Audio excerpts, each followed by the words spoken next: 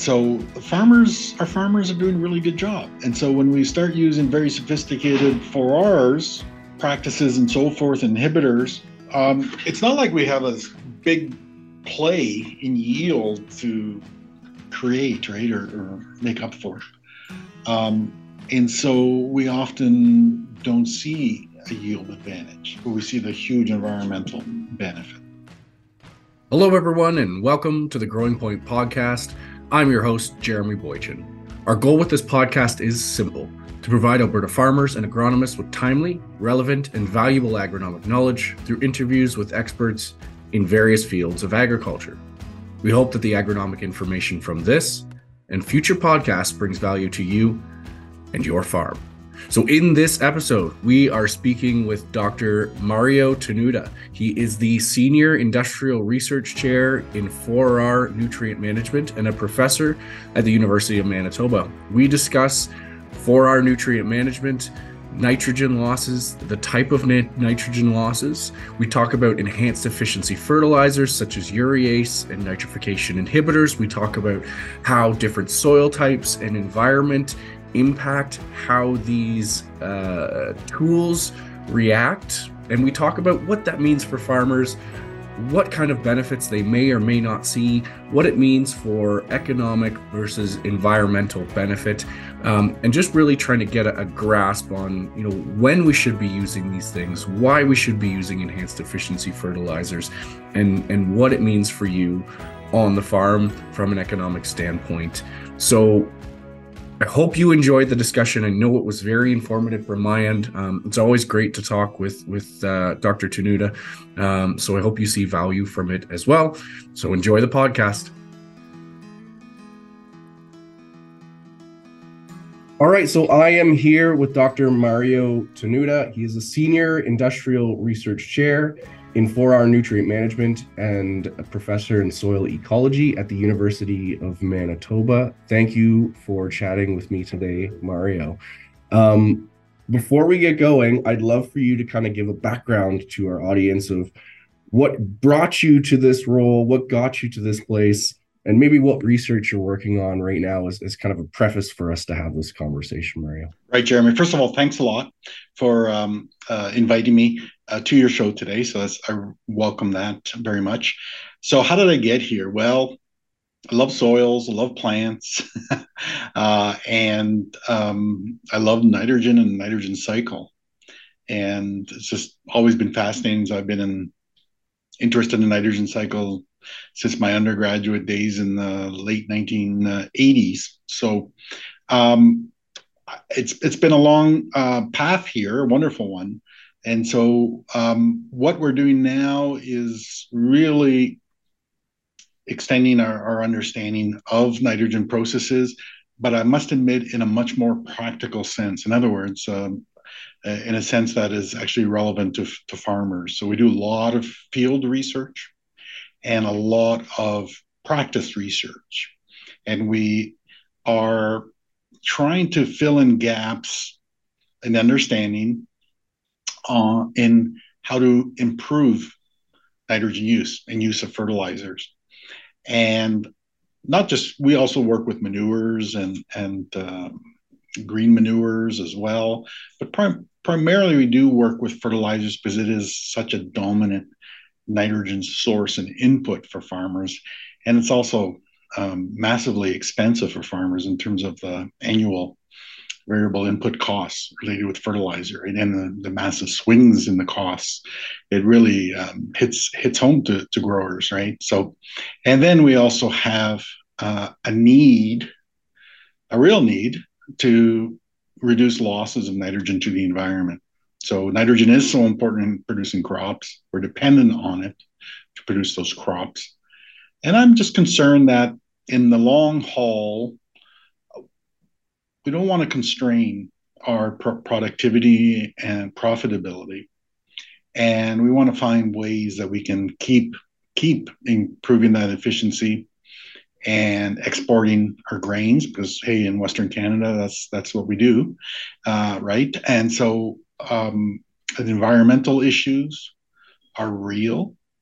Let's tackle them, and let's use science to tackle them in a way that we're also not going to hurt yield. So that's where we're at. Okay. So one of the big things that we're dealing with is nitrogen losses.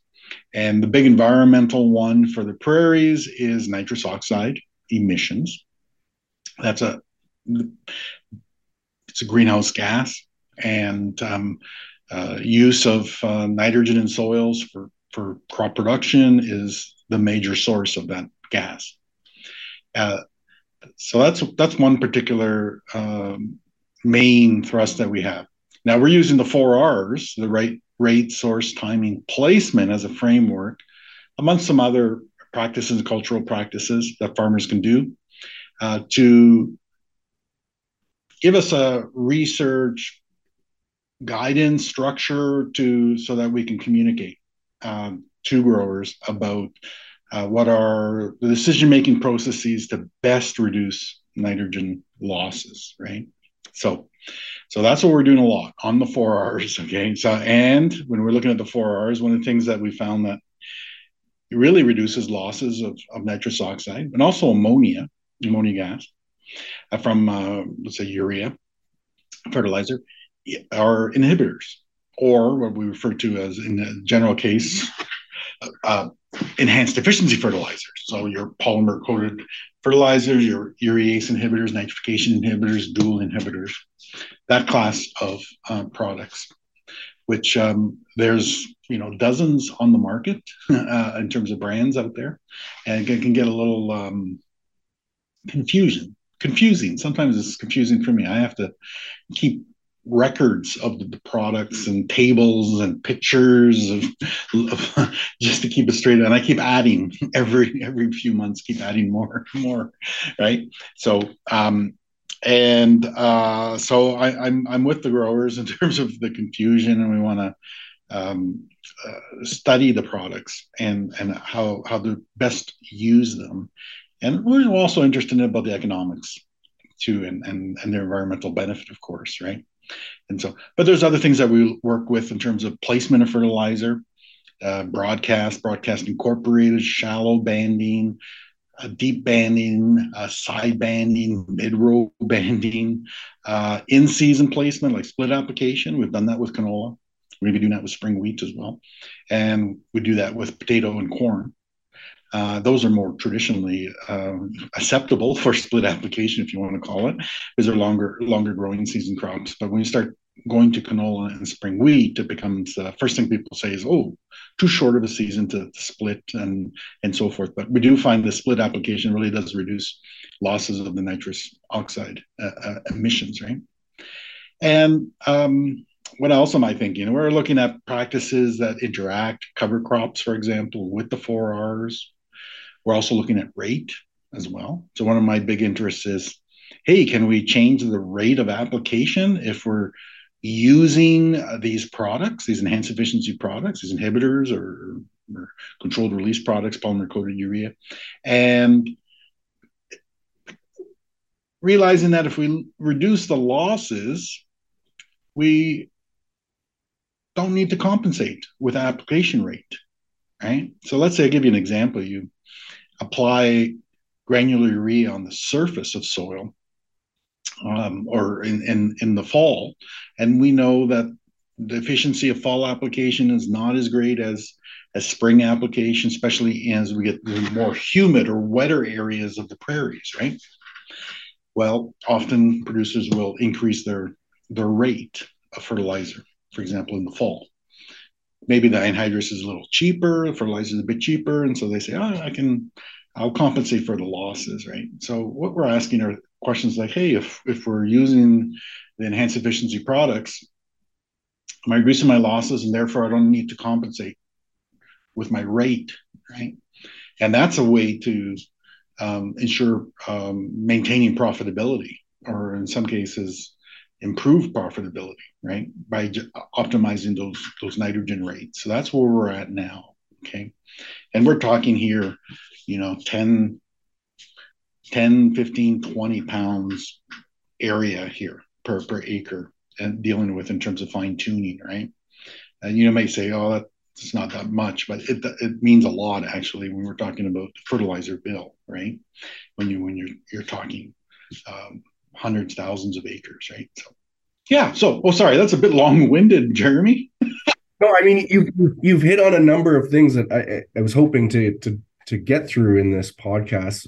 You know, the plethora of products that are out there, and how a producer can look at it and make sure that it's actually what is necessary for the timing and the source of nitrogen that the producer and that farm is using. And you didn't say it distinctly, but I also want to make sure we hit on this, the delineation between economic loss and environmental loss, and how we can come to terms with that in this discussion, and what that looks like for making some of these decisions. Because from my understanding, and we can get a little bit further into this, is, you know, we're seeing use of these products bring value in reducing the environmental loss, but it's not always coming back to an economic standpoint.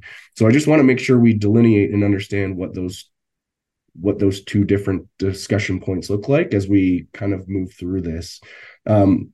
So again, my goal here with this discussion was to maybe work through the different timings and the different sources that producers are most likely to use in Western Canada. And we know the most commonly used sources and application processes based on the fertilizer use survey. So maybe walk through some of those and get an idea of, okay, what losses are actually occurring during those time periods based on that application method. And, you know, we're looking at shallow banding versus deep banding versus broadcasting, and hydrous versus urea. You know, what product do I actually need to use? And then, are all products created equal? And how do I know how to look for a product that's going to fill that gap that I'm looking for? But maybe before we get too far into that, Mario, maybe we could take a step back and ask the question of, what are the types of losses that producers are actually dealing with in Western Canada right now? Like what's causing an impact, again, economically and environmentally, that we need to consider when we're looking at these application methods and sources of nitrogen? Right. Well, okay. I'll try to keep this as tight as possible because we could spend a couple of days on this. So losses. I'm going to talk about the prairies, and so we have losses that would be to the atmosphere of fertilizers, and that those losses are ammonia, nitrogen gas, nitrous oxide, and NOx gases, or we call NOx gases. Okay. And the one that's on the radar at the moment the most is the N2O, because it's a greenhouse gas, right? And you know about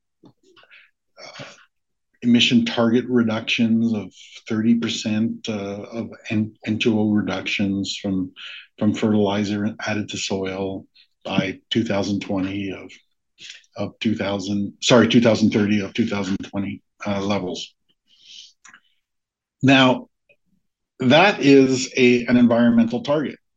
In terms of agronomics, it's not a huge deal. We're losing anywhere from a little over half a pound to, depending where we are, you have to be in the more humid areas and under clay soils, to what I say there, I said half a pound. We're looking at, 2-3 pounds of nitrogen lost as N2O in the most humid, worst case scenarios in the prairies. Okay. That's not hugely agronomic. You're not going to see a yield or difference from that. Okay. Put it that way. So that's an environmental issue. However, the nitrous oxide loss is indicative of other losses. Okay. And one of them is nitrogen gas, which is N2, and that's denitrification. And we really do not have good estimates for the prairies in the field. We have laboratory estimates and stuff in the field, not super great in terms of losses. But the thought is at least equal to, in terms of the amount of nitrogen gas lost as nitrous oxide, and if not anywhere up to like 10 times more. Okay. And as we get more wetter, more humid air regions, we get more clay. And especially when you have the saturated soil conditions early summer when the soil is warm, then you have more denitrification. And so, like I say, we don't have really good estimates on this, but the denitrification losses we know from soil tests before and after wet spells, or when you have we put down fall anhydrous, and then we have a wet fall, wet spring. You're delayed getting onto the field. By the time you get onto the field, you realize you don't have much nitrogen. Well, denitrification is a big component of where that has gone on the clay soils. Okay, so it's a big deal, the denitrification. And again, like I say, you're talking, Peace, northeast Saskatchewan, Yorkton area, the Red River Valley, maybe the Regina Clay Plains when it's really wet and so forth like that. Okay. Irrigation is another story because we keep the soils wetter with irrigation. So, and there's a bit of irrigation, as you know, in Alberta. And so the irrigation, the denitrification losses could be considerable. Okay. So the denitrification is an agronomic issue, and very much an agronomic issue. The other means of loss is ammonia. And that happens with urea-based fertilizers. And so your granular urea, and it's particularly when the granular urea is at the surface of the soil. So if we broadcast and leave it there, then you can have ammonia emissions. You're not guaranteed to have considerable ammonia emissions all the time. What we need are wet conditions at the soil surface to solubilize that granule and have the soil enzymes contact the urea to break it down, transform it. We need some temperature, some heat, and it really helps if there's lots of wind. And as you know, we get lots of wind on the prairies too, and so forth. So that can happen. And again, we're embarking on this to try to measure actually for the prairies how much ammonia loss we can have with surface applications. And but the estimates based on the literature or models anywhere from 0% to even as high as 5, 10, 15% of the nitrogen that's applied. So that's an agronomic loss. Okay. Now, if we start talking about split application, like we're delaying our fertilizer a bit, a little after emergence, and then it's warmer conditions, and sometimes we want to apply that split application fertilizer on the surface rather than incorporating it or injecting it or knifing it in or banding it in because there's root system there and this and that. We leave it at the surface. So we could be in a situation of having more and more ammonia volatilization. There's also a trend to more and more custom nitrogen application, and that often involves just floating the fertilizer on. And so it's left at the surface. Now, yes, the producer can come by and incorporate it, but if they're really pressured for labor and so forth and want to stick with as close to a one-pass system as possible, then they may not be doing that. So, so this is always a surface application, even though from the survey it's low, right? But it's always something. It's an option for farmers to use. Sometimes they have to use it. Conditions could be very wet in the soil, or they have winter wheat and they need to get nitrogen on it. There's always something, right? And so so those are the major losses there. Now there's a last one, and that's leaching, and this is going to be important as we get wetter climates on the prairies and we have coarser textured soils. Okay, so leaching will be important. So when we're talking about on the prairies, well, wherever we have sand and humid conditions. So you might say, well, maybe we don't have the wetter part of the prairies may not don't really have coarse textured soils. They seem to have more clays, actually, right?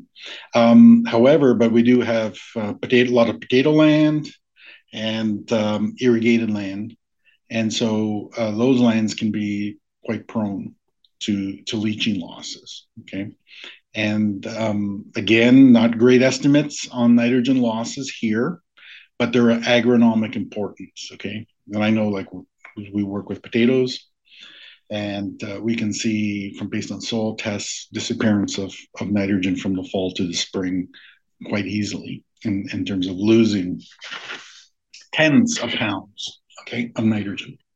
So it's an agronomic important issue.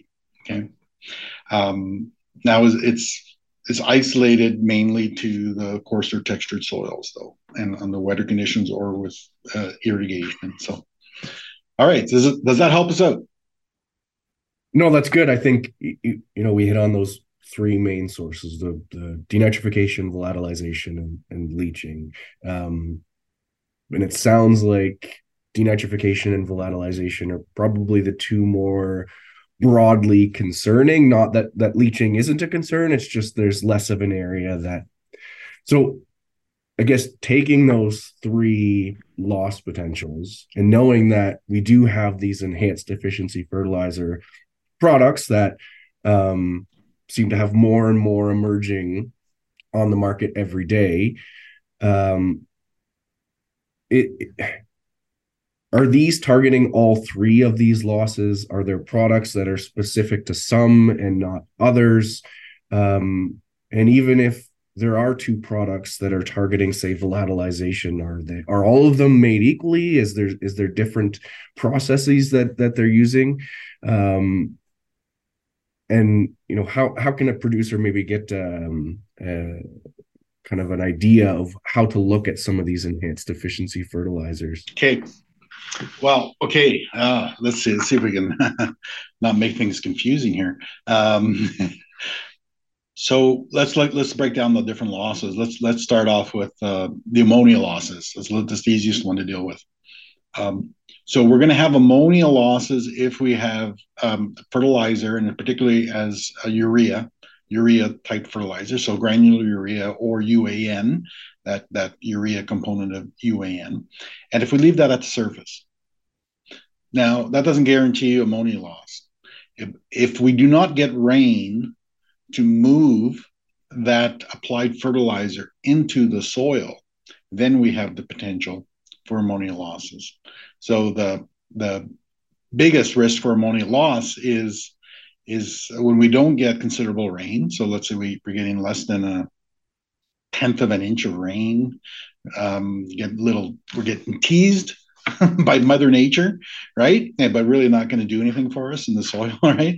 That is the worst case scenario, because it wets the surface, and then it's not moving into the soil, and then the enzymes in the soil can act on it, and we can get ammonia lost.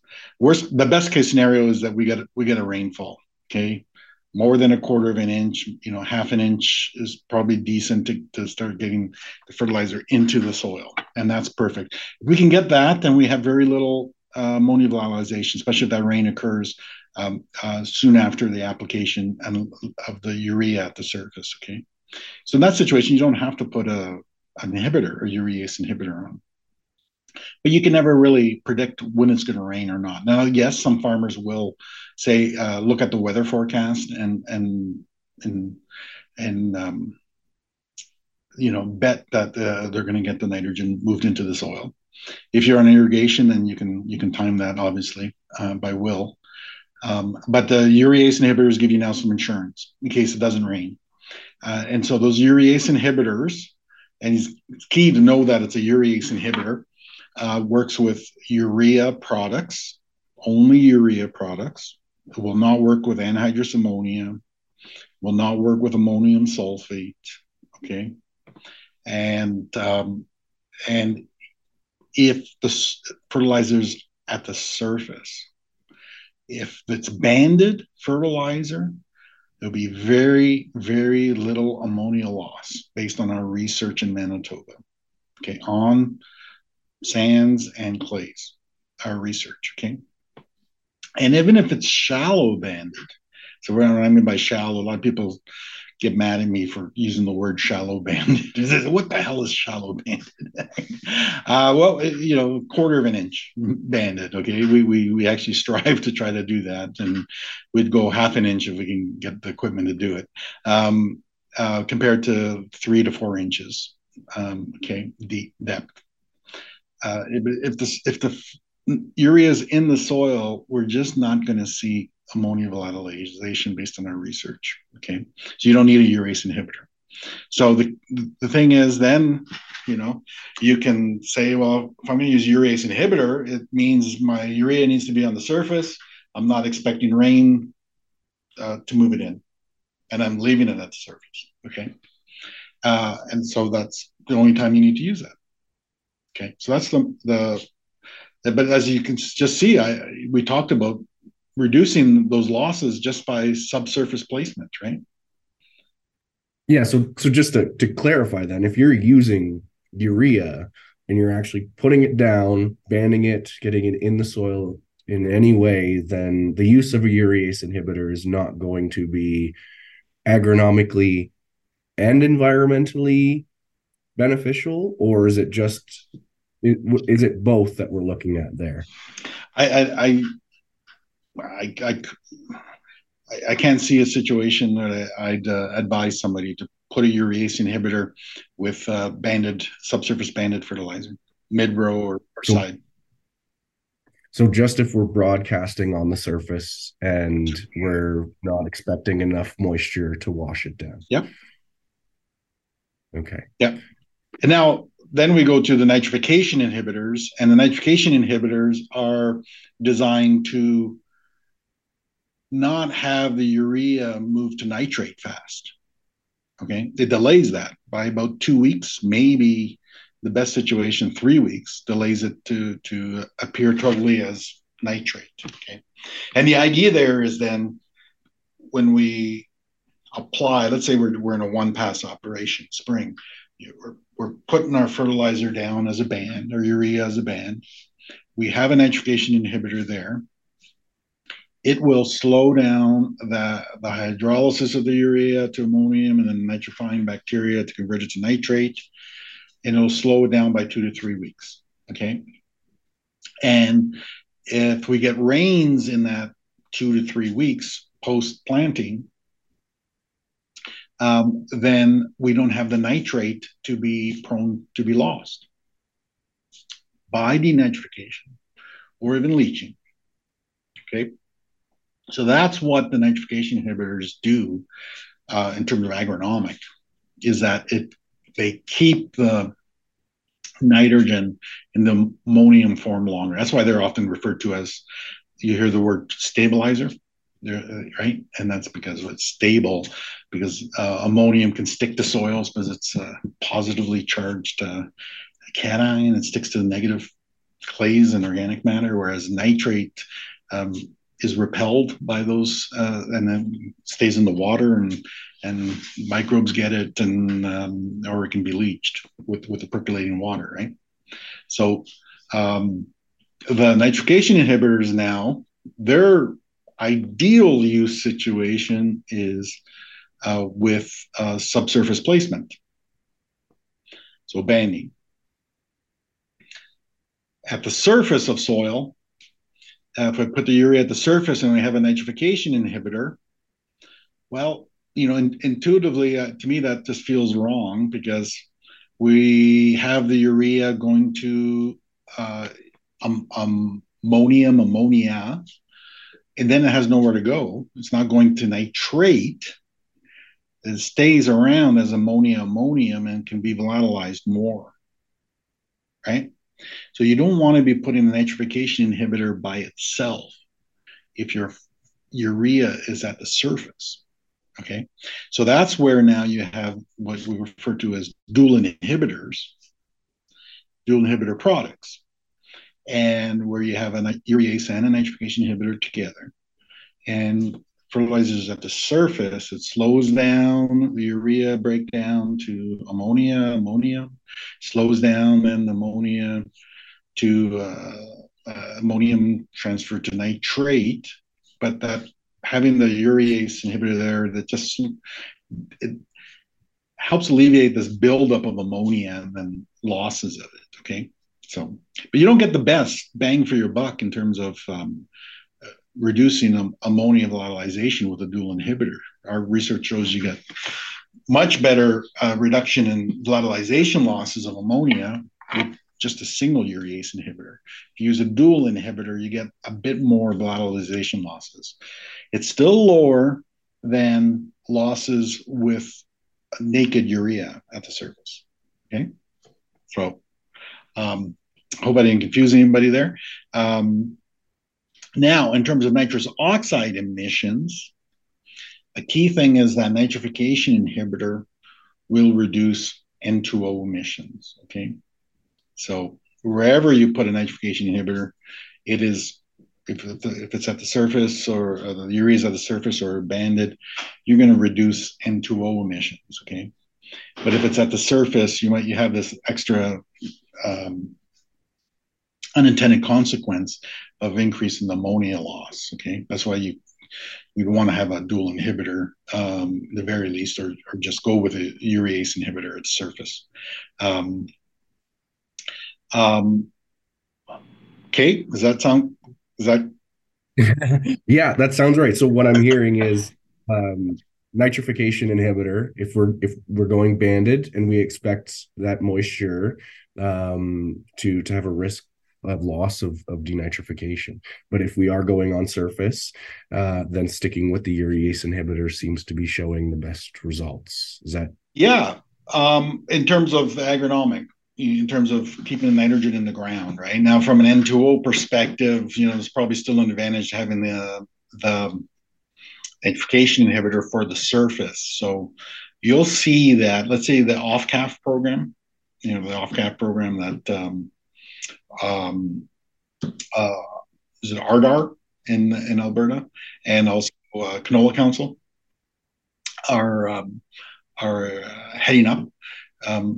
And you'll see that the dual inhibitors are the only certified products. Okay, that's why we have the most amount of information on dual products for reducing nitrous oxide emissions without exasperating the ammonia losses. Okay, so that's why you'll see in the off-cap program dual inhibitors are there. Now I'm expecting that as we provide more data, that we're going to start having single inhibitor products like urease and nitrification inhibitor products available under the off-calf program. But the farmers are going to have to put the urea in the right place, okay, in terms of substrate planning and so forth. And so, yeah. Now there's one other thing, and go ahead, Jeremy. I talked too much.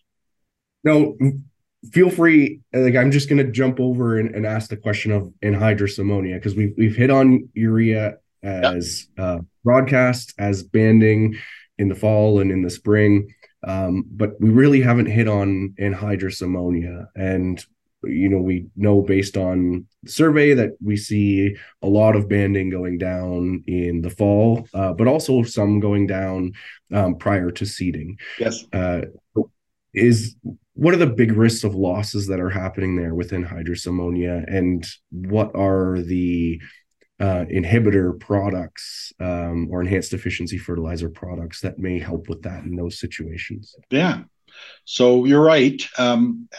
Some areas of the prairies, anhydrous ammonia is a significant nitrogen source. So this is in my area in the Red River Valley. It's about a quarter of nitrogen can be anhydrous ammonia. In the fall and in the springtime we see lots of tanks strategically positioned out by roads and fields, and then you have a lot of tank depots out there. So there's a big flurry of activity, right? And so it's important. And the anhydrous, of course, is subsurface injected. Now, the losses of ammonia from anhydrous, a key thing for reducing losses of anhydrous ammonia as ammonia is to ensure that we have good coverage of soil above the injection slot. And so what we need is to close. We need good closure above the injection, the knife, and pressing can help. There's a whole bunch of ways we can help with that. Probably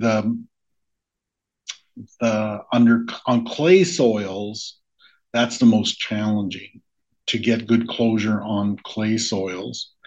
And then it's challenging on soils that are shrink swell, that crack, right? When it dries, the crack, because what ends up happening if it starts drying very fast and with, let's say, high temperatures and no rain after the application of anhydrous, then you can get the soil cracking right at the knife, because that is a plane of weakness, right? So we've already created that fracture point or plane. And so that can be an issue. So closure, depth. Actually, the more moisture in the soil, the better for keeping the ammonia in the ground. So I think farmers do a really good job. I'm always interested.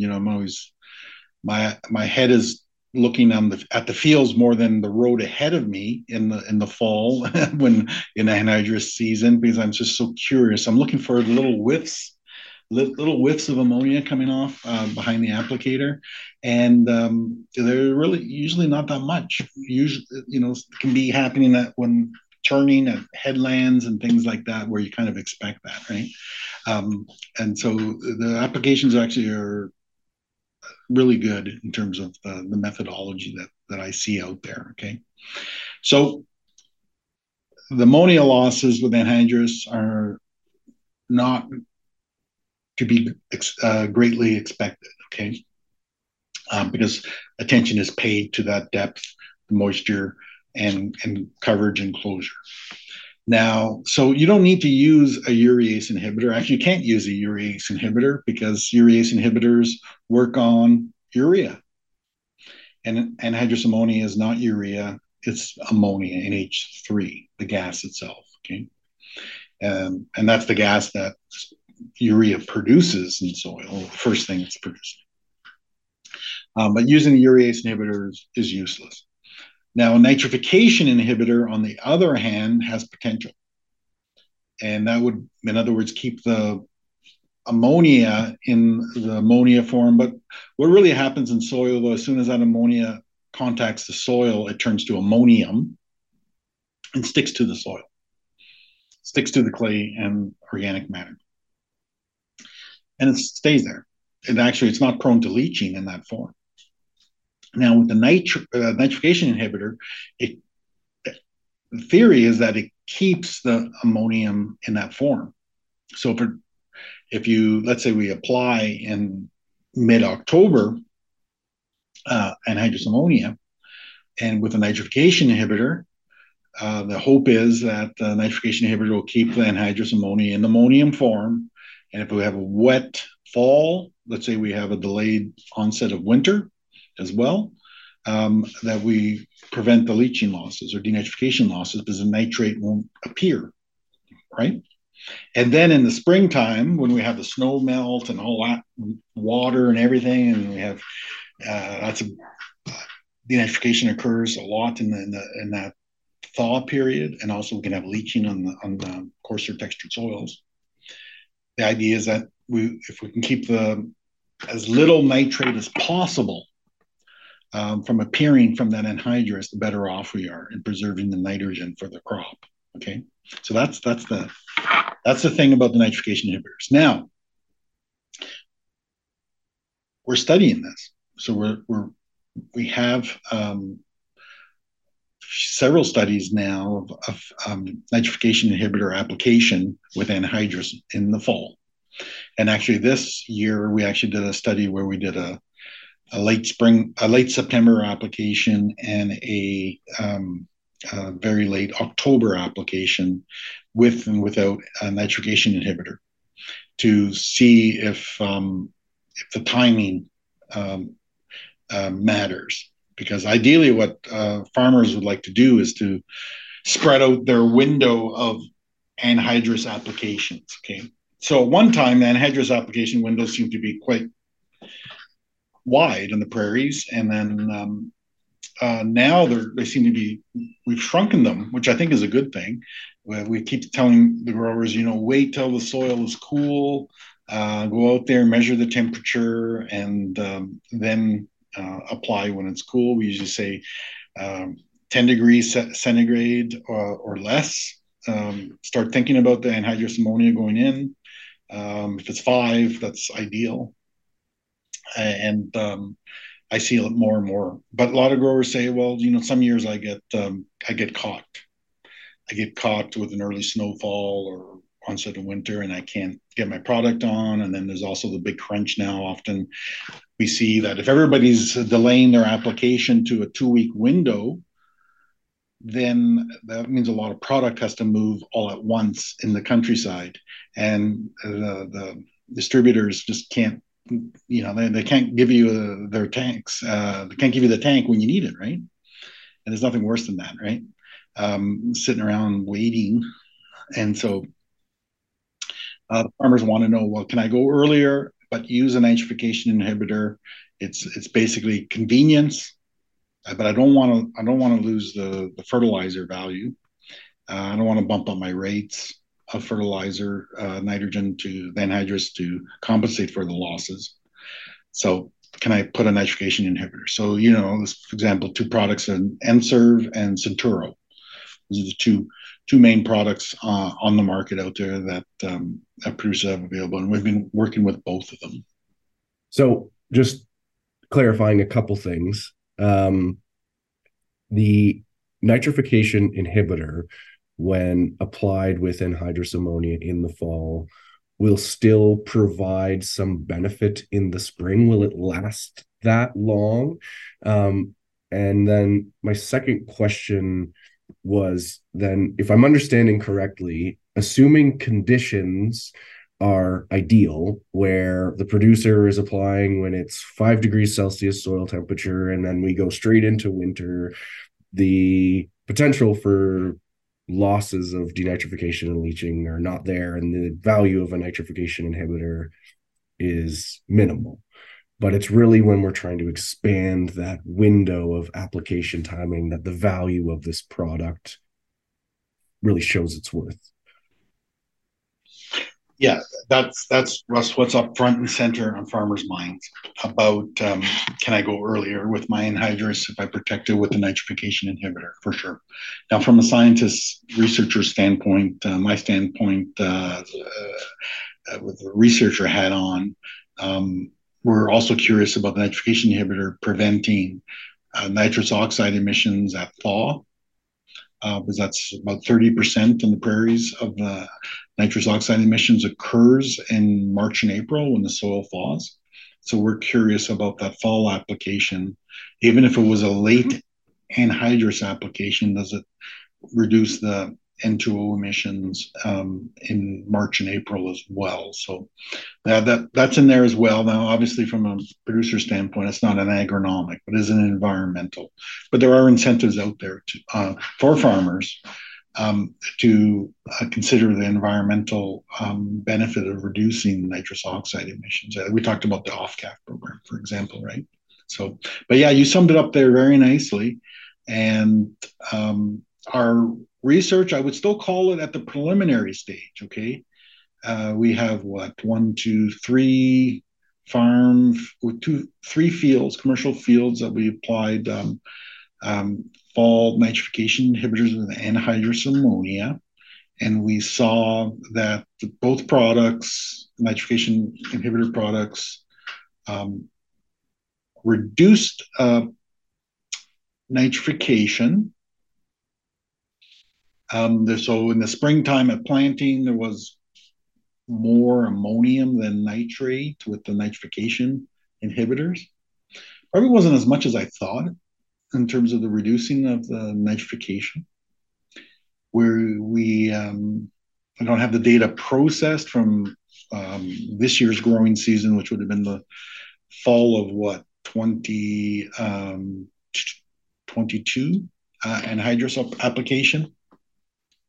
Um, so I'm still calling it preliminary. Okay, so within a year, we're going to have some really good solid. We'll be able to talk, and I'll be able to tell you how well those nitrification inhibitors performed. We know they perform wonderfully in the spring. They perform good in the spring, but the fall is what we're really tackling here. Yeah, as farms are getting bigger and requiring some of that, the logistics and work and application of fertilizer to push to the fall, it's more and more pressure being put on that time window. And when that research comes, I look forward to having a conversation with you, Mario, about what that looks like. We've kind of talked through urea, the different application methods, and the different types of losses that we see on those timings and application methods. We went through anhydrous ammonia. And you mentioned some of the inhibitor products or enhanced efficiency fertilizer products. And I think with the plethora of products on the market, if let's say I'm a producer, I'm going to be broadcasting my urea and I want to make sure that I'm mitigating as much losses as possible. And I'm looking at products on the market to apply a urease inhibitor.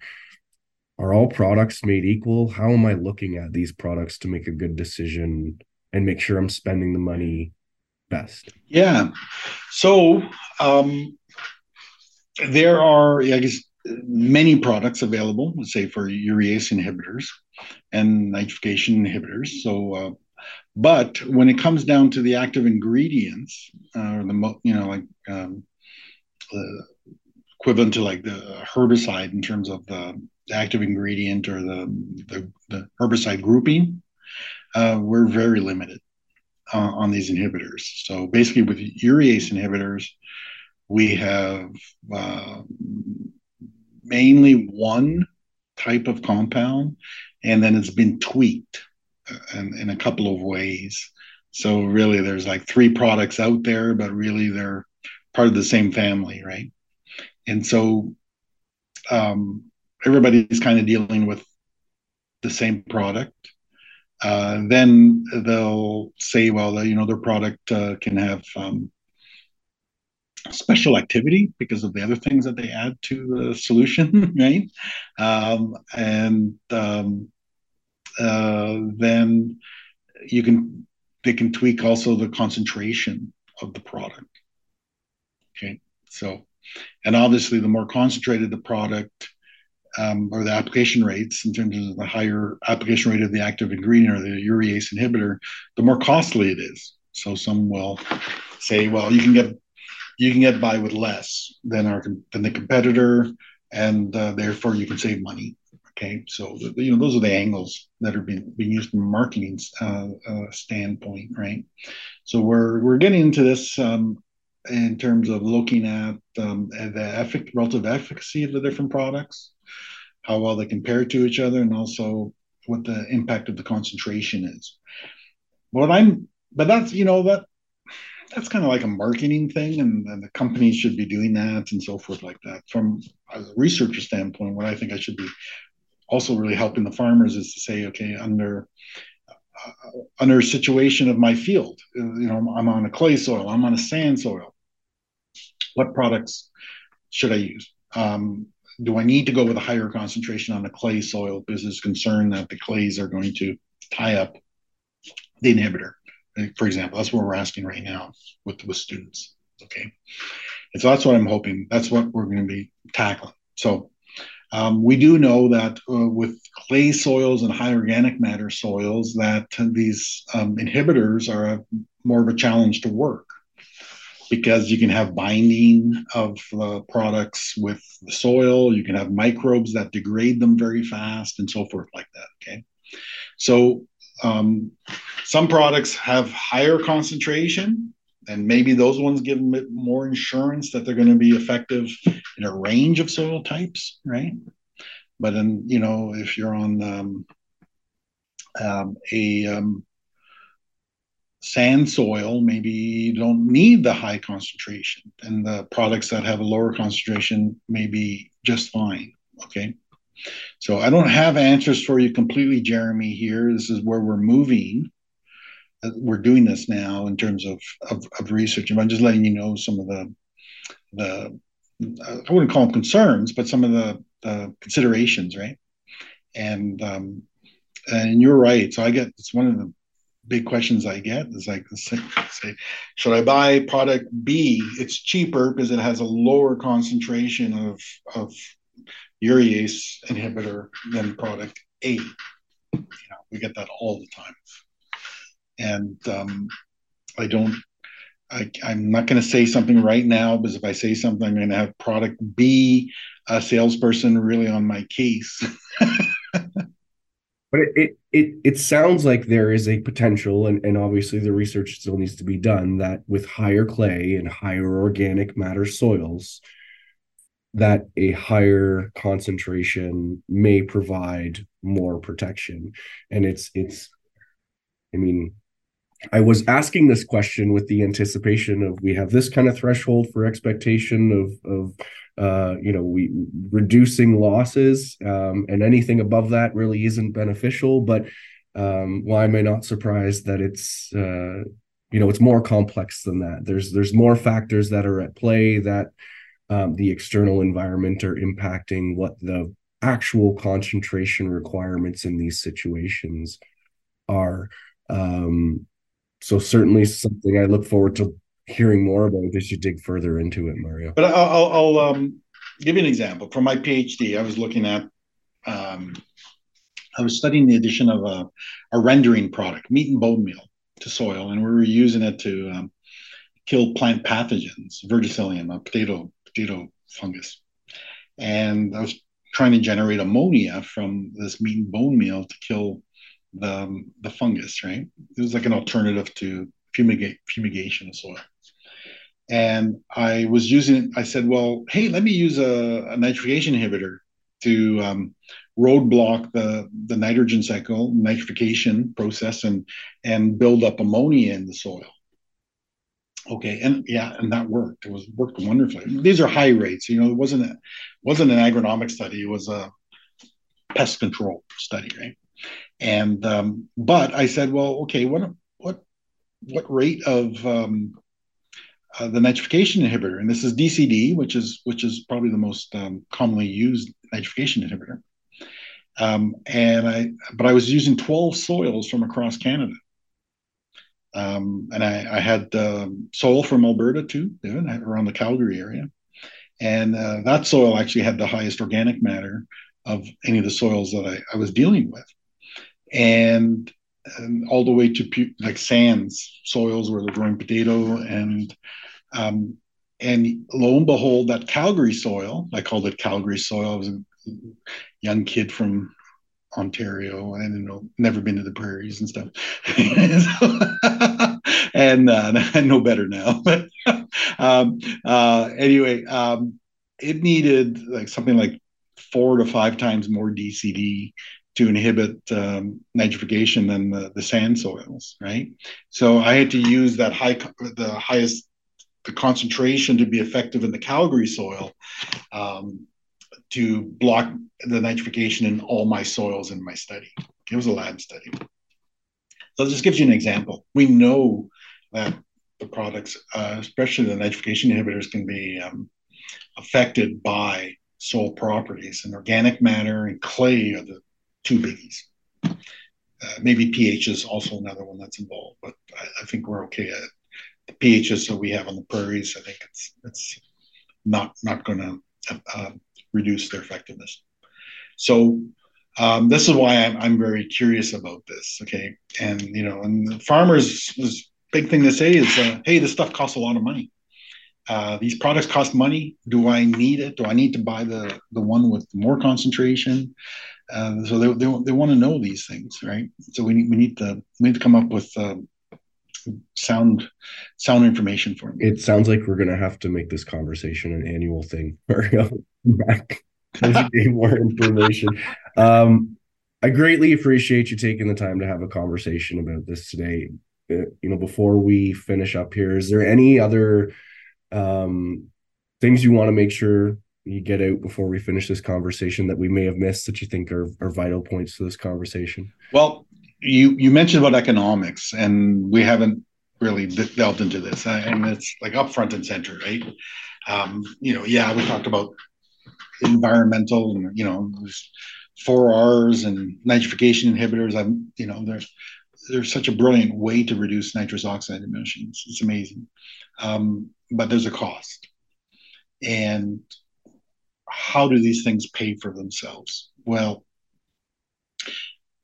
on the prairies, generally 80-90% of producers are doing a very decent job in nitrogen management. Okay. We're banning fertilizer. We're putting fertilizer on, if you're going in the fall, it's late application in the fall. Often it's majority is one pass operations, fertilizer and seeding at the same time. And the banding is fantastic. It prevents ammonia loss. It actually slows down nitrification. So banding itself is a means to stabilize nitrogen as well. And our rates, we often do soil testing, or you have a really good feel for the nitrogen and the nitrogen response of your crop in terms of yield. And so our farmers are doing a really good job. And so when we start using very sophisticated 4Rs, practices and so forth, inhibitors, it's not like we have a big play in yield to create, right, or make up for. And so we often don't see a yield advantage, but we see the huge environmental benefit. Well, we talked briefly about saying, hey, maybe I'm reducing losses, so maybe I can rethink my nitrogen rates. So we keep thinking about it on the prairies. We keep increasing our nitrogen rates as our yield potential goes up with better genetics and pest management, weed management, and so forth, right? And that's a big trajectory of increasing nitrogen. And if we want to reduce nitrous oxide emissions, that doesn't make any sense. We're going to, right? So, but we could probably start doing that. I don't know if you see my hand bend a little bit in terms of with using these better 4Rs and with the nitrogen rates, but still have yield going up with the 4Rs. So that's what I'm looking at. Okay. And so I think farmers need to optimize consider their nitrogen rates. And I'm not talking about 30% reduction of nitrogen rates. Don't freak out. It's not what I'm saying. Okay, no. But I'm saying, hey, maybe consider the cost of the practice. If I'm buying a nitrification inhibitor, enhanced efficiency fertilizer, and it costs me 10% more of my nitrogen bill, is it actually allowing me to reduce my nitrogen by 10%? Think about that. Try it, not on your whole field. I don't want you coming back to me and suing me for hundreds of $1,000s lost of canola production. But think about that and test it out, okay? And think, because at some point we do need to not keep relying constantly on that increase in N rate all the time, okay? So that's one thing. The other is the off-calf programs, which will be cost sharing with government to pay for the practices, or let's say the case inhibitors. Another is eventually, hopefully down the road, maybe we'll have carbon markets where you can get credits and get paid for reducing the nitrous oxide emissions. Okay. And in some cases, you may find that you do get a yield increase. But you need to pay attention to it, and you need to measure and follow that yield, right? And you got to do some in-field comparisons, right, with and without inhibitors or the products and things like that. So you got to do things like that. But so anyway, I'm hoping that we can move in this direction on the prairies. Okay, where we're thinking about the economics, and rather than just saying, "Hey, my yield's not increasing, therefore I'm not going to use this stuff." I think that's wrong. We have other options there. Okay, what I want to make sure is that we don't reduce our profit levels with these better nitrogen management. So, but we can tweak either the nitrogen rates or maybe how they're applied, less costly means, or do some take advantage of lower nitrogen costs, from the your local supplier and stuff like that. So anyway, the economics, that's a great discussion for another day. Yes, and a very complex one. Mario, I greatly appreciate the time. Thanks for all of the information today, and I look forward to chatting again in the future. Thanks, Jeremy. It's been great.